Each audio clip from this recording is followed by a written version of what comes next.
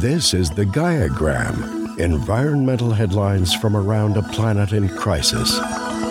In a decision seen by some as a subtle acknowledgement of President-elect Joe Biden's victory, the Federal Reserve has applied to join what Bloomberg News calls the Climate Change Club for Central Banks, a group that requires participation in the Paris Climate Agreement.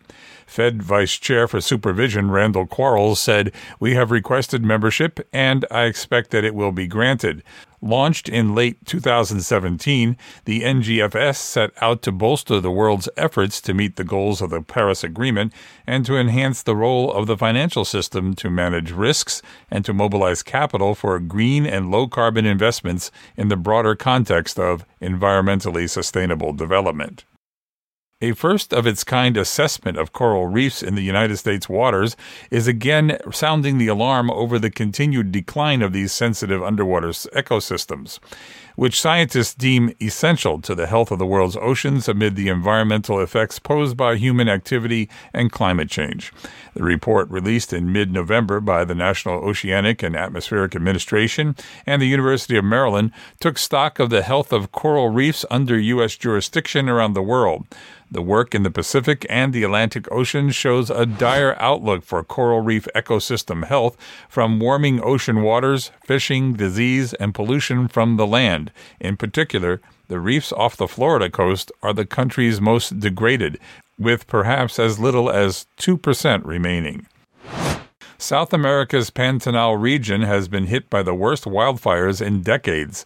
The blazes have already consumed about 28% of the vast floodplain that stretches across parts of Brazil, Bolivia, and Paraguay. They are still not completely under control. Wetlands, like Pantanal, are Earth's most effective carbon sinks, ecosystems that absorb and store more carbon than they release, keeping it away from the atmosphere.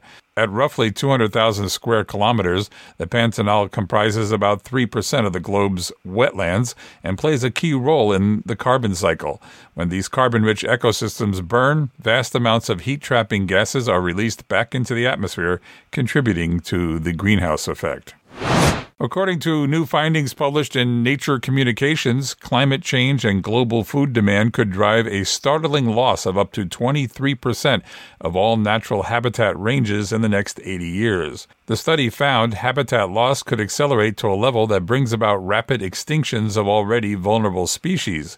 Shrinking habitat ranges for mammals, amphibians, and birds already account for 18% loss of previous natural ranges, with a jump expected to reach 23% by this century's end. Global food demand currently fuels agriculture sectors to increase land use, moving into habitats previously untouched, resulting in deforestation. San Francisco is banning the use of natural gas in any of its new buildings, requiring them to rely on the electric grid instead. That makes it the second largest city to ban new natural gas hookups.